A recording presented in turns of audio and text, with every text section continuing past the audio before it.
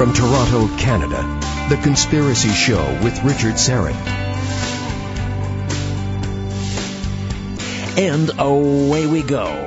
Welcome to the Audio Imaginarium. Come on in, hang your cloak in a peg, grab a stool, and come gather around the fire. There are stories to be told, and you are among friends. The legendary Jim Maars is standing by from the great Republic of Texas. He'll join us momentarily as we commemorate the 15th anniversary of 9/11. 15 years ago. Just staring through the glass at my young technical producer, Ian Robertson, 15 years ago. How old would you have been, Ian? 2, maybe? I don't know. I have socks that are older than you. But do you have any recollections of 9/11? Any at all? Yeah, I was in school. You were what grade? It was grade 1. Grade 1. Okay, yeah. So barely registered, probably. You knew something maybe was a little off that day, but to stay home. And you were probably probably shielded from the truth, as you should have been. Yeah. Wow, it's hard to believe. Yeah, unless people are, let's say, 27, maybe they really probably have no discernible memories of 9/11, and we'll get into that here in a moment. Speaking of which, for those of you listening who attended my live event this afternoon, Where Did the Towers Go, with Dr. Judy Wood, thank you one and all for coming out. And I have to tell you, I am still coming down from the event. What can I say about Dr. Wood's presentation? Spellbinding, absolutely compelling. You know, I mentioned this when I introduced her this afternoon. You know, she has been called a kook, a fraud, a disinfo agent. And by whom? Forget the mainstream media. Quite frankly, Dr. Judy Wood doesn't get mentioned in the mainstream media.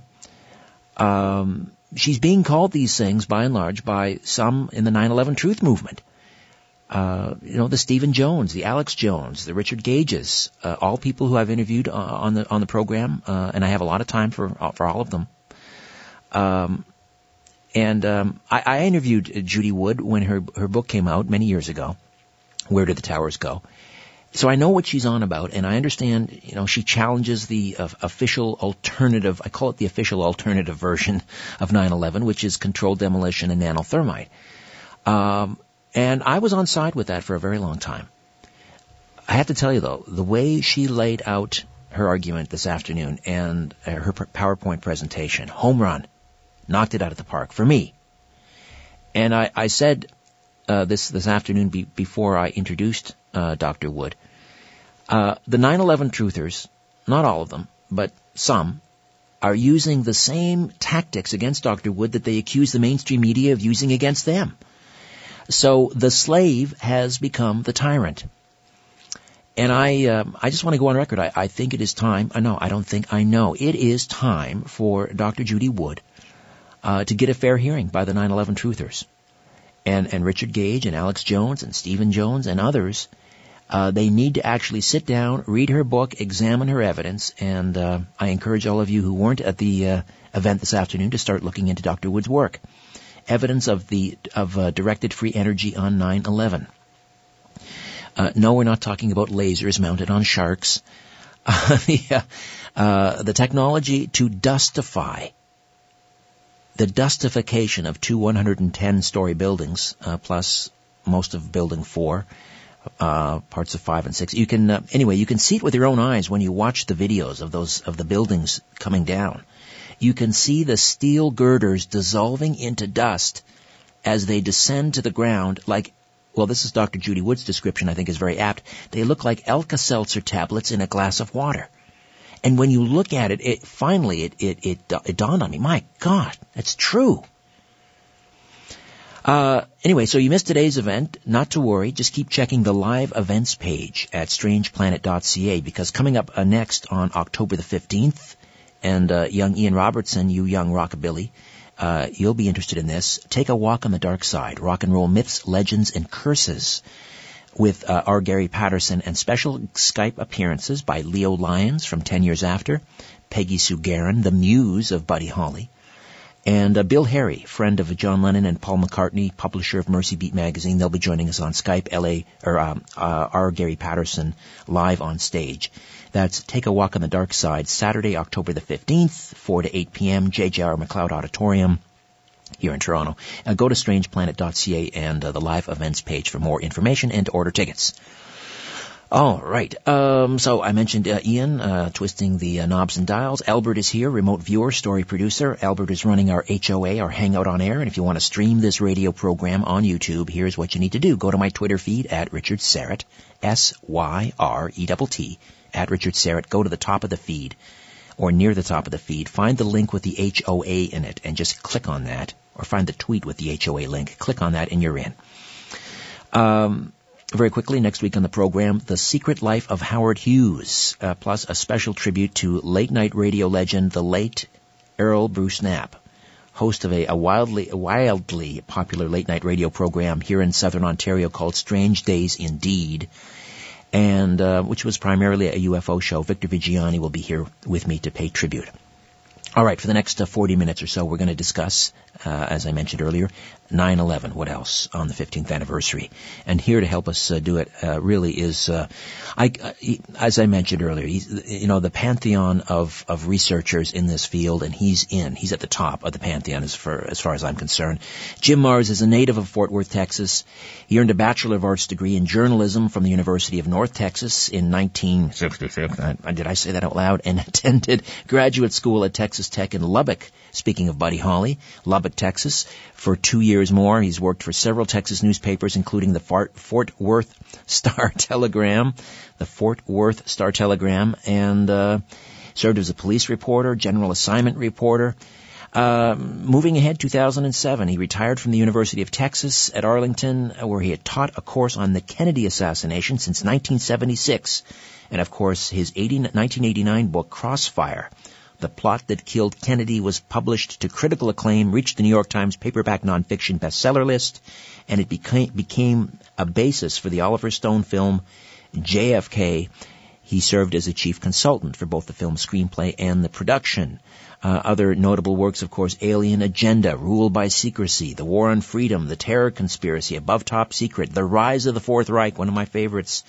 And we should mention that his a book which just came out a short time ago, Population Control, How Corporate Owners Are Killing Us, has just been released as soft cover. Jim Maars, welcome. How are you, my friend? Hey, Richard. It's always a pleasure to be with you. Likewise. All right, here we are, 15 years on, and I mentioned, there's the 9/11. Those of us, that are still concerned about it, most of us, but it's kind of divided into a number of camps. There's the nanothermite, the controlled demolition camp. There are those who steadfastly cling to the official version. 2 planes slammed into the Twin Towers. 15 years on, I mean, how has your position moved? All right. Are you ready? Are you ready for the answer? I am. The answer is yes. All of the above. All right. So this is why, Richard, I don't understand why that we're having trouble enough getting the great unwashed masses out there to understand that 2 aircraft cannot bring down 3 buildings, okay? And they go, what? And you go, yeah, Building 7, the Solomon Brothers building, it collapsed at 5:30 on the afternoon of September the 11th, 2001, and it was not hit by airplanes. And they go, what? Because a lot of people are still unaware that 3 buildings went down in New York. So we have problems enough right there without squabbling amongst ourselves over, was it thermite, was it nanothermite, was it conventional cutters, was it nukes, was it particle beam weapons, energy-directed weapons? Because the answer is yes. Okay, I'm pretty convinced, Richard, that they used a combination of exotic technology, much of which is not known to the public, which is what allowed them to pull off the 9/11 attack, the 9/11 terrorist operation, and get away with it. Because not only were they using nanothermite, which is not generally known except to the building demolition experts, they were also using small shape-charged nukes And if people think, well, that's impossible, because most people think of a nuclear bomb, they think of that picture of Little Boy that we dropped on Hiroshima, and it was, this great, big, huge, fat-looking bomb. Right. But I recall when I was a kid in the 50s, seeing newsreels where they were shooting atomic artillery shells. They had a big old cannon they called a Long Tom, and they would fire that cannon, and then 10 miles downrange, there would be a small tactical nuclear explosion. So they had nukes the size of artillery shells, which is maybe 2 or 3 foot long, and a foot or two around. Okay, that was in the 50s. So the idea that today they have mini nukes that are about the size of a small basketball or maybe an enlarged baseball or softball, that they have those. This is the current technology. The public is not popularly aware of that, okay? So you put these mini nukes in the basement where there is plenty of testimony that there were explosions in the basements of the World Trade Center towers. Okay, I believe it was Mike Pecoraro who said that he went up through the basements after being knocked down by an explosion. That was a janitor, right? Yes. And went to a machine shop, and there was a huge drill press that had been just disintegrated. Okay? Now, you take those mini nukes, you put them in the basement with a shaped charge. They take out those 47 steel girders that are the spindle, the prop, that hold up those buildings. This would allow them to come down. Then you use your thermite to take care of all of the support beams, and then you use your conventional cutter charges to take care of the rest, and the whole thing would just totally collapse because there's nothing holding up the weight. Now, this is what happens, okay? But now, also, you have to ask yourself, what about the toilets? Let's talk toilets for a minute. There weren't any. Have you ever tried to destroy a toilet? Exactly. You can beat on it, you can smash it to pieces, you can kick it all around, but it's not easy to destroy a toilet. And think how many toilets were in this 110-story building. Think how many metal filing cabinets were in that building. Telephones. What happened to Did you ever see a that? telephone? No. No. Now, you got a 110-story building, and it got hit by a plane, it caught fire, and it collapsed. That's what we're told. It should have left a debris pile of more than 10 stories. Mm-hmm. And yet all we saw was less than 2 stories, and it was just a few desultory ruins and debris. What happened to all of the mass of those buildings? Obviously, there was something else going on, and I don't think we should rule out Judy Wood or others who talk about a directed energy weapon, because I know we're working on that. In fact, Richard, I'm going to cut you in on Liz's secret, you and your listeners. Hold on to that secret, Jim. Hold on to that secret. We'll take a time out. We'll come back. Jim Maars, Rule by Secrecy, The Rise of the Fourth Reich, Alien Agenda, The Terror Conspiracy, Above Top Secret, Crossfire, The Plot That Killed Kennedy, and now available in paperback, Population Control, How Corporate Owners Are Killing Us. Stay with us. Exploring theories, uncovering facts, and offering a different view of the universe. This is The Conspiracy Show with Richard Serrett. Welcome back. So delighted to have Jim Maars with us. And who else, as we commemorate the 15th anniversary of the 9/11 attacks. And again, just a reminder, Population Control, How Corporate Owners Are Killing Us. Now available in soft cover. And actually, I think that was the last time you came to Toronto, Jim. Your presentation had everything to do with population control. That's correct. Now, and, that's why I think this may be one of my more important books. Reading about Kennedy assassination, reading about plots and conspiracies and the rise of the Fourth Reich, the way that the Nazis were brought in over to North America and rolled into our government and our military-industrial complex. These are all really, really interesting, important stories. But, population control, this gets beyond politics. It gets beyond philosophies. We're talking self-defense.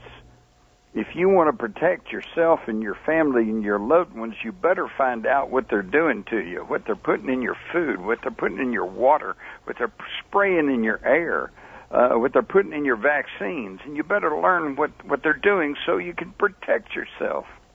Indeed. And before the break, you were about to let us in on a big secret. We were talking...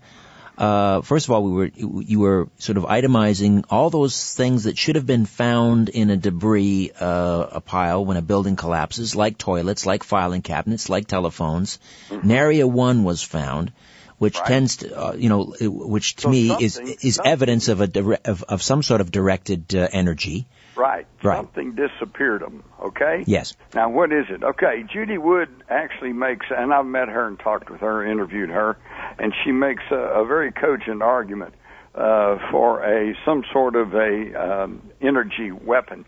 The place where I think she's theorizing and may have caused her some trouble is because she, as I recall, she was saying that she thought it may have come from a space-based weapon, from a satellite, okay?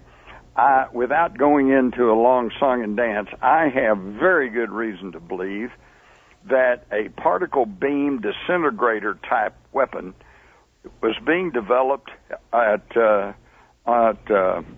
Brookhaven National Laboratory on Long Island, in the center of the island there. Okay?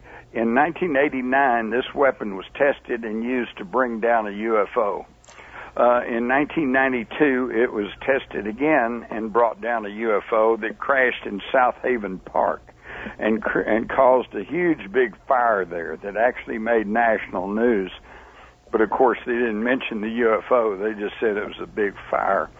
In 1996, I believe, this same weapon was tested 65 miles out southeast of Long Island at a test area designated Tango Billy. And it was a military exercise where they shot a missile at a drone aircraft. And the purpose of the test, of course, what they've been trying to do for years, see if they could stop a missile in flight. And so they fired the missile at the drone, and the disintegrator beam, the particle beam accelerator from Brookhaven, was used to see if they could stop that missile. Unfortunately, the TWA-800, which had a minor malfunction and was late taking off, climbed into the trajectory of this beam weapon and was knocked down in friendly fire. That was the TWA-800. And, of course, they couldn't admit to what happened there because that was our most top-secret weapons testing. Okay? But everybody with the TWA told the truth. People who said there was a missile, there was. People who saw a drone aircraft or a mystery aircraft, there it was. People who saw light in the sky, that was the beam weapon. So everybody, even the government, told the truth to a limited degree. They said a spark got in a central fuel tank and blew up the airplane, which is true. But why did a spark get in a central fuel tank? And it's because the beam weapon hit the aircraft and fried the onboard computers, and everything was sparking and flashing, and valves were opening and closing, and that's how the spark got in the fuel tank. Now, that was the TWA-800. Now, if they could use that as a disintegrator beam, and they could use it at a target 65 miles to the southeast, I suggest all they had to do was turn that weapon a little further south, and it's only 25 miles to the World Trade Center buildings. And I think that was what was used to spray those buildings and disintegrate. You mentioned yourself, Richard, the fact that there are films showing steel girders that do not fall over. They simply disintegrate in midair. Dustification is what she calls it. Yeah, like an Alka-Seltzer tablet in a glass of water. Yep. And it just blows away. It disintegrates. And that's why. So, what happened on 9/11 is they were using exotic technology, only known in the inner circles of the military-industrial complex, and therefore they could come out with any screwy cover story, something along the lines of the single bullet theory, and nobody was in a position to say, well, no, that's not right, because here's what it was, because we didn't know. And I'll tell you another thing. There was an exotic technology, it was not known at the time, that was used on 9/11 that's very important to understand how that happened. And that is the remote computer capture of onboard flight computers on aircraft. All right, tell me more. In the 1980s, I was interviewing a pilot for a commercial airliner, and after the interview, we were just talking, and he said, you know, my job's redundant. And I said, well, what do you mean? He said, well, these new planes, these new wide-bodied Boeing jets, said they're fly-by-wire, they're fly-by-computer. Mm-hmm. You know, the computer flies the airplane. He said, I'm just there in case the computer breaks. And so I'm going, wow, you know, so I did some study. Well, come to find out this is true. Now, here's a bad analogy, but if you're using a CB radio and you're talking to somebody, and I come along and I have a much stronger CB signal than you, then that's what they call I step on you, okay? Right. The person listening is going to hear me. They're not going to hear you because my signal is stronger. They can take stronger signals and they can intercept an airplane's computer, and they can enter that computer, take over the computer. In fact, in my book, The Terror Conspiracy Revisited, I quote the head of British Airways, who in early 2001 said, you know, the era of airline hijacking is over with.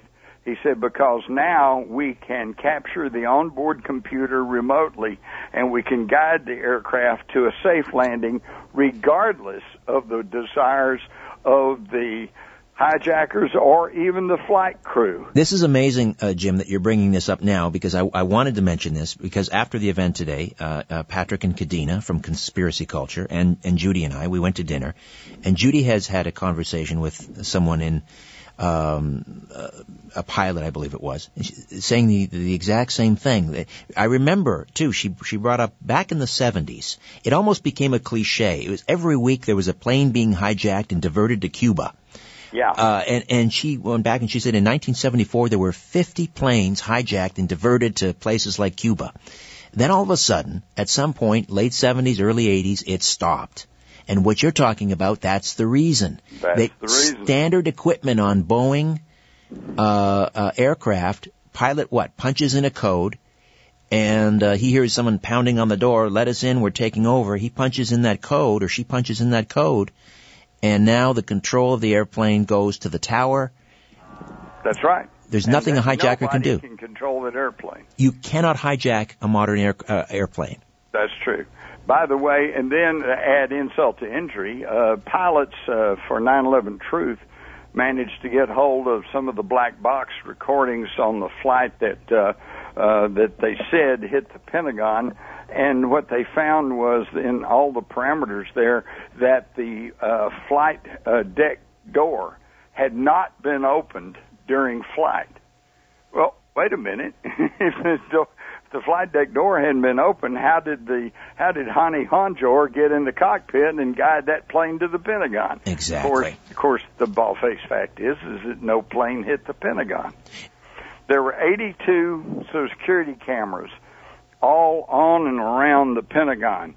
And that afternoon, before the sun went down, the FBI had grabbed all of that, and we have never seen any of it. Well, we saw one sort of very fragmented video. I don't know if it came from 15 frames. Yeah, from a Shell station or something across the road. Right. And what I love is I remember watching Bill O'Reilly, and for 2 or 3 days he was saying, we now have the film of the plane hitting the Pentagon, and we'll put to rest all of these crazy conspiracy theories, and we're going to show that tomorrow night or whatever. And then they actually ran those 16 frames, and then Bill O'Reilly himself said, I didn't see a plane. Good for him. Good for him. The other, you don't. while you we're talking, see a plane. Also, let me mention this. Richard, you know as well as I do, after every major air disaster, they come along and they pick up every single little piece of that aircraft that they can find, and they take it to a big hangar and they reassemble it, okay? Right. So that they can try to determine what exactly caused that crash so we can prevent future occurrences. Show me a picture of the debris of that flight that they said hit the Pentagon, put together in a hangar, and I will shut up about the Pentagon.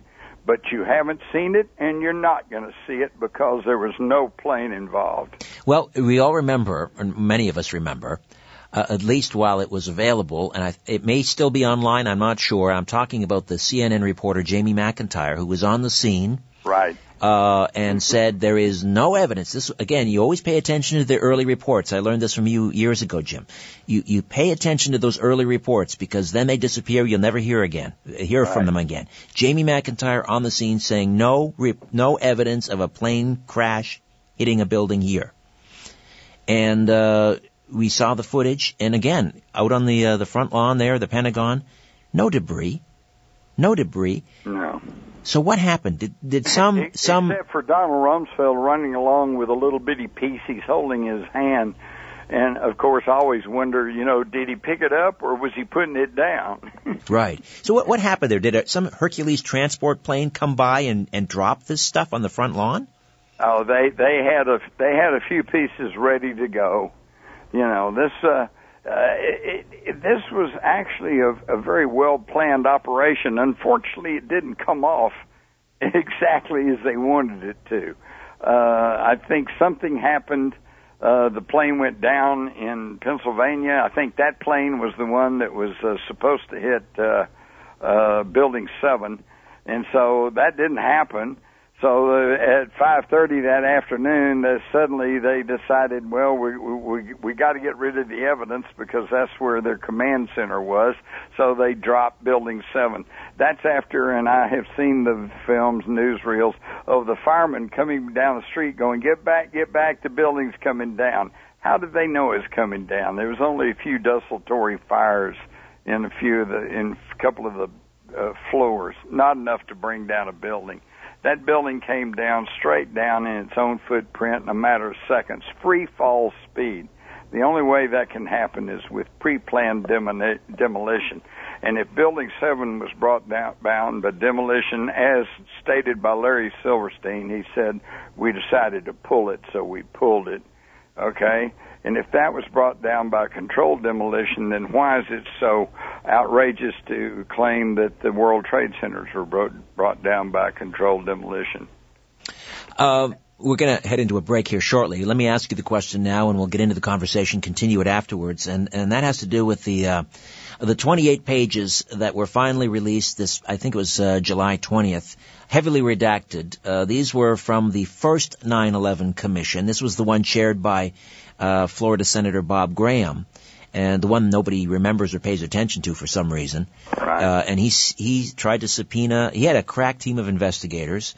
They tried to subpoena all these FBI field agents. They were stonewalled at every turn. They were told, no, you can't interview this person, you can't interview that person. What do you make of and the media reports are in those 28 pages, oh, no smoking gun here. What is your take on those 28 pages? Anything of use there? No, it's all been redacted and it's all been classified. It's all been, the whole thing is, what people don't understand is when you talk about a conspiracy, if it's a conspiracy, a low-level conspiracy, if it's a few thugs or a criminal gang, and you have honest cops and honest FBI and honest, federal marshals, they investigate and they can find out the truth of all this stuff. This was controlled at the very top. And that's why, by the way, this explains why you have people who had absolutely no direct contact with 9/11, but they were experts in architecture. They were experts in building construction, building demolition. A lot of them connected to universities who are dependent upon government grants. They're dependent upon government contracts. They are all closely tied to the government. And when it happens and they look at it and they said, this stinks, but then they realize that the power is at the top. And they don't want to lose their jobs. They don't want to lose their contracts. They don't want to lose their government grants. And as a result, this explains why there has been such a resounding silence from people who know better. They know what happened, but they know they better not say anything about it. Yes, especially when there's tenure on the line. All right, Jim Maars stays with us. We'll take a time out, come back, and continue to talk about 9/11, the 15th anniversary. And I want to sort of circle back to the particle beam in Brookhaven. Some pretty remarkable things you said there, Jim. We have to revisit that as well.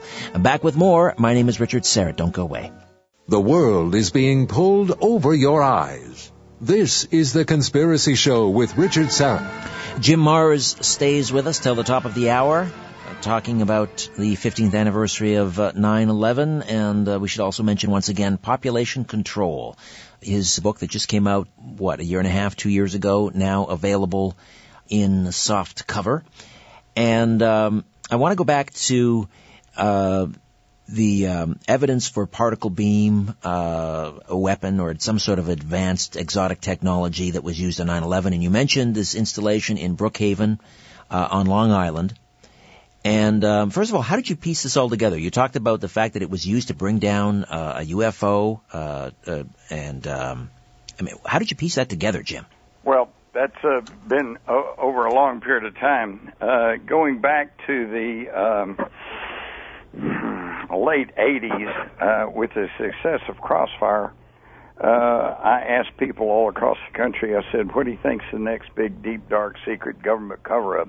And almost unanimously, from cab drivers to publishers, they said, well, we'd like to know what's the truth about UFOs.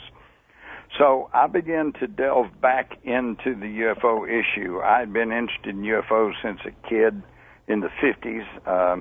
I had written about it in the 60s, and at the newspaper I worked for. I'd interviewed J. Allen Hynek and various sundry other people connected to the space program and to ufology. And when I got back into it, I got a newsletter from up in the Midwest from a fellow who's dead now, but he was a really intrepid investigator, and he was talking about a UFO shoot-down that took place in, I want to say 1989, in Mauritius Bay, which is up on Long Island. And he said that they had used I think he said a particle beam weapon, and he said it was being developed at Brookhaven, and he had an interview. He interviewed one of the scientists that were working on this weapon. So that caught my attention, and I kept up with that. In fact, there's a whole story there. There's a fellow, I think his name was John Ford, who began to investigate that and began to put out a lot of material about they were using this and they were shooting down these UFOs. Next thing you know, the feds raided him, the FBI were all over him.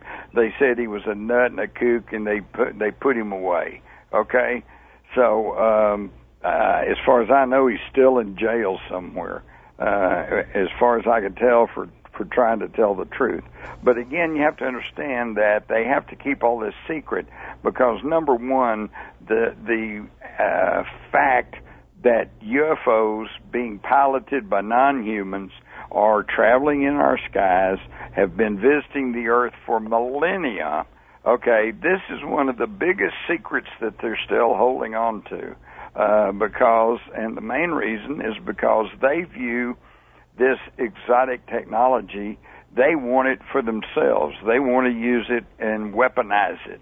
So this would fall into the category of potential new weaponry, so they have to keep it quiet. And again, this comes back, and then in 1992, I believe it was, you can go Google it, find out about the big fire in South Haven Park. And I had gotten word again through this same source that again had been an instance of where they'd shot down a UFO and it crashed in the park and started a big fire. At the time of the TWA 800 crash, and I was investigating that along with Christina Borgensen of CBS, who had been assigned to find out what happened to the TWA 800, and we did.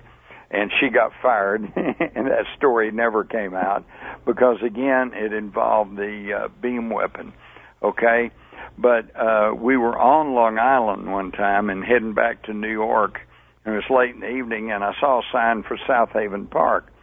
And I remembered the story about the UFO that was shot down in South Haven in 92. And I said, pull in the park here. Let me see. I said, let's drive around. And I said, if that happened, there'll be fire damage, and we'll see maybe the tops of trees missing, and maybe I can find out for sure if that happened and where it happened. But so when we pulled in the park, though, there was a little park headquarters, I guess, a little building with a car out front, a park ranger. And I said, well, wait a minute, let's stop here. I said, why drive all around not knowing where we're going? Let me just see what I can find out here. So I went in, and the park ranger was in there. And, of course, I didn't want to front load him. I didn't want to tell him I'm looking for a UFO. I just said, hey, I'm a reporter. I'm from Texas. And I said, I just happen to be coming by here. And I said, hey, I remember you all had a big fire here back about 92. And he went, yeah. I said, hey, did y'all ever figure out what caused that? What's going on there, And he looked at me very suspiciously. He said, you want to know about the UFO, don't you? Mm. And I said, yes, I do. He said, well, I'd like to tell you, he said, because I was on duty that night, and I know all about it. He said, but I can't tell you about it. And I said, why not? He said, I've been threatened, and I could lose my pension. So I said, well, I don't want you to do that. So I said, what about, was there anybody else here? And he said, yeah, I had a partner on that night. Said, he doesn't work here anymore. And I said, well, would he be willing to talk with me? And he said, well, let me check. And he goes off in another room, and he gets on the telephone. I hear him talking to somebody. He comes back. He said, no. He said he doesn't want to get involved, and he doesn't want to talk to you. So that was pretty much the end of that. But as far as I was concerned, that confirmed to me that there was a UFO brought down in South Haven Park. All right. And that, again, supports the idea of the beam weapon that was being developed there at Brookhaven. And they're using them on alien craft, and then they're turning around and using them on us, apparently. We'll take a time out. When we come back, Jim, let's talk about, I know you're anxious to talk about the possibility of an alien attack a la Battlefield Earth. We can talk about that. And then if time permits and if you're game, maybe just dip into the U.S. presidential election. Not sure if you're game for that, but we'll find out. Don't want to put you on the spot. But interesting report coming out of CNN now. Sanjay Gupta, the health reporter, is saying it's time for Hillary to see a doctor. The question is he going to be fired just like Dr. Drew? Back with more of The Conspiracy Show. Stay with us. Where there's smoke, there's The Conspiracy Show with Richard Serra. Welcome back. Jim Maars stays with us till the top of the hour. Population control, how corporate owners are killing us. Just released in softcover, Amazon.com, I'm assuming, Jim? Yes, in fact, it's just now been released. Here's one of my big gripes. You go to Amazon, you look up my book, Population Control, and you're going to find several people who've downgraded it. They give me a 1-star or a 2-star. What? And when I read those, it's amazing because they're not commenting on the content of the book. All the 5 stars, 4 stars, and 5 stars, they are all commenting on the book. The people who had cut it down were the people who thought that the cover price was too much. And you know what, Richard, in a way, I tend to agree. Maybe it is too much, but they got to understand the author does not set the price of the book.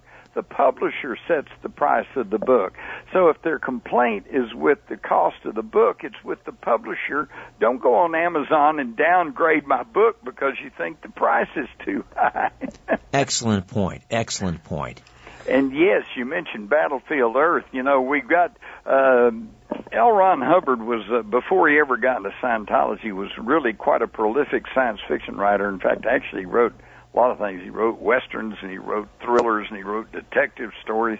And he was right up there with some of the giants in science fiction. I mean, Arthur C. Clarke and Ray Bradbury and Isaac Asimov.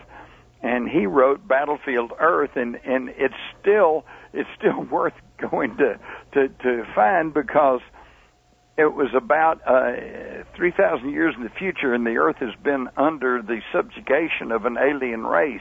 But unlike some of the more recent forays into that kind of fiction, like Independence Day or whatever, where they come and they blow up the White House and they blow up the cities and they're trying to kill everybody. In Battlefield Earth, it's the intergalactic bankers who bankroll the intergalactic mining company, and so that they can afford to buy the mining rights to Earth, so they can come and strip the Earth of its mineral resources. And of course, the pesky humans are kind of in the way, so they're relegated down to just a handful and hiding out in the hinterlands.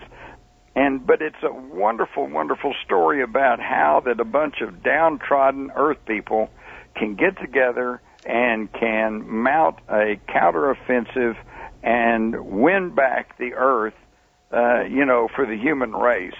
And so it's as valid now as when it was first written. Plus, they've got it in a new audio version that is mind-blowing, because they've got, more than 100 actors. They've got 150,000 sound effects. They've got a musical soundtrack. It's all told, it's like 47 hours. Wow! But you see, stuff. Is that how you see? If you're commuting, you could be listening to this for the next year. Sure. But is that how you see it breaking out, Jim? Is that how you see an alien invasion, sort of along those lines, that we're going to be enslaved and it's all about, mining the minerals and so forth here on Earth? Yeah, they don't care about us. What they want is all the resources of the planet. Water, minerals, uranium, gold, silver, whatever. So, and the thing is, it would be counterproductive and expensive to try to invade another planet and occupy it, But if you can figure out a way to decimate the population covertly so that they don't know what's happening to them. And when I say this, I'm thinking concurrently that, and you're probably well aware of this, Richard, that the male sperm count has been dropping. Yes. All around the world. It's true. Okay? It's true. And that we have so many things working against us right now. They're chemtrailing. We don't even know for sure what that's about, because they won't even admit they're doing it. But we know it's got heavy metals. It's got barium, aluminum oxide, pathogens that they're dropping on us. We have these ailments today like fibromyalgia and chronic fatigue syndrome and things like that I never even heard about when I was a kid, Right. EMF. Yeah, exactly. And, of course, the food we're eating, at the rate we're going, within just a few years, probably 3/4 of the population of the United States is going to be obese. Okay? Obese but undernourished, which is kind of interesting. Yeah. Exactly. Because we're eating processed food, and it's got a lot of salt in it and a lot of sugar in it, so it tastes great, but there's no nutrition. And that's why people are getting sicker and sicker and sicker, and that's why you go ask anybody in the job opportunities business, and they're going to tell you, get into medicine. Be a medical therapist. If you're not going to be a doctor, be a nurse. It's recession-proof, for sure. Medical technician, because everywhere you go, everything, we're now turning into half the country is going to be treating the other half of the country. Well, it's interesting, I've read studies where people, we're living longer, but we're not living better. People are losing their independence at younger ages, and you see people in homes in their early 70s, when they should be vibrant and out gardening and enjoying their golden years. Right, exactly. And yet they're in poor health and getting poorer. And malingering. Yes, it's terrible to see. Just a few minutes left. I don't want to put you on the spot, Jim, but I mean, it's just great theater, the presidential campaign. So we get to vote for Joseph Stalin or Adolf Hitler? Which one are we going to vote for? Oh dear. What do you make though? It's the divide is stark with the mainstream media and almost covering, well, not almost, just covering for Hillary. Anyone who questions her health, labeled a healther, a conspiracy theorist. What do you make of that? I've looked into that quite seriously. I've checked with some doctor friends of mine, and I've looked at some of the things that's been posted, and then used my own common sense and looked at these things where she's doing these very odd things, being helped up the stage. I think she's in advanced stages of Parkinson, and I don't think she is health-wise competent to be president. And what worries me is the fact that they're propping her up, carrying her around, she's not holding press conferences because she can't handle, if she would have an episode if she was put in front of reporters and they all started shouting questions at her. And I think it would become painfully obvious that she is physically not fit to be president. But what are they going to do? What are they going to do? Are they going to keep covering for her, and we're going to elect somebody who cannot serve? And then we get Kim, okay, who is pro-Muslim. And then we'll have a Muslim head of Homeland Security, a Muslim head of the Justice Department, and then we'll have a president who's overtly Muslim, unlike the current covert one. And where are we then? No, the real issues are not even being talked about. And I don't really look to Donald Trump as being the white knight on the white horse. I'm not sure he's the guy, But I will say this: number one, from everything I know about Donald Trump, I have never heard even a whisper that he would have someone murdered, that he would put a contract out on somebody. Okay, that's more than you can say for the Clintons. All right, and then by the same thing, when I look at Trump. He is not. Here's what people don't quite understand. He is not a Democrat. He's not really a Republican. He's not a liberal. He is not a conservative. He is a pragmatist, okay? He is an entrepreneur and a pragmatic one at that. He sees a problem and he says, okay, what are we going to do to solve this? And he solves it, and I'm not sure, but maybe, just maybe, that's what we really need. He is a disruptor like we've not seen in 100 years. Which God knows we need. Perhaps. Einstein said the very definition of insanity is repeating the same thing over and over and expecting a different result. Well, we keep voting for the Republican, we keep voting for the Democrat, and nothing changes. So maybe we need to do something different. Well, you mentioned, he's not a Republican, he's not a Democrat. Who would have thought we would have the Republican nominee who's actually running to the left of Hillary when it comes to issues like trade and war? He's running to the left of her because, he's talking about no more nation building, no more, foreign misadventures. We're not going to go in and topple governments anymore. He's saying what Bernie Sanders should have said. If Bernie Sanders had gotten a bit between his teeth and had addressed those same issues along the same lines that Trump has, he might have got the Democratic National Convention, but then a nomination. But then that wasn't the plan. He was just in there as a foible, to allow Hillary to get right in. Well, I hear the grandfather clock is telling you it's bedtime, Jim. So That's right. That's right. Time for my meds. No. Listen, it's always such a pleasure speaking with you. Got to get you back up here to Toronto. Always love having you. And again, let's remind people: Population Control: How Corporate Owners Are Killing Us. Now available in soft cover. And read Battlefield Earth. It's a great read. Indeed. All right, Jim. Thank you so much. Thank you, Richard. Jim Maars. Always a pleasure. I mentioned the report now that Sanjay Gupta, who is the CNN's health reporter, specialist, a correspondent, if you will, was on with Wolf Blitzer, and sort of breaking ranks now, because the mainstream media, as I see it, has created this firewall around Hillary and will not allow anyone to discuss her health. And, well, Sanjay Gupta has now done that. He has said before she gets on a plane tomorrow, because she's scheduled to fly out west for some more fundraising.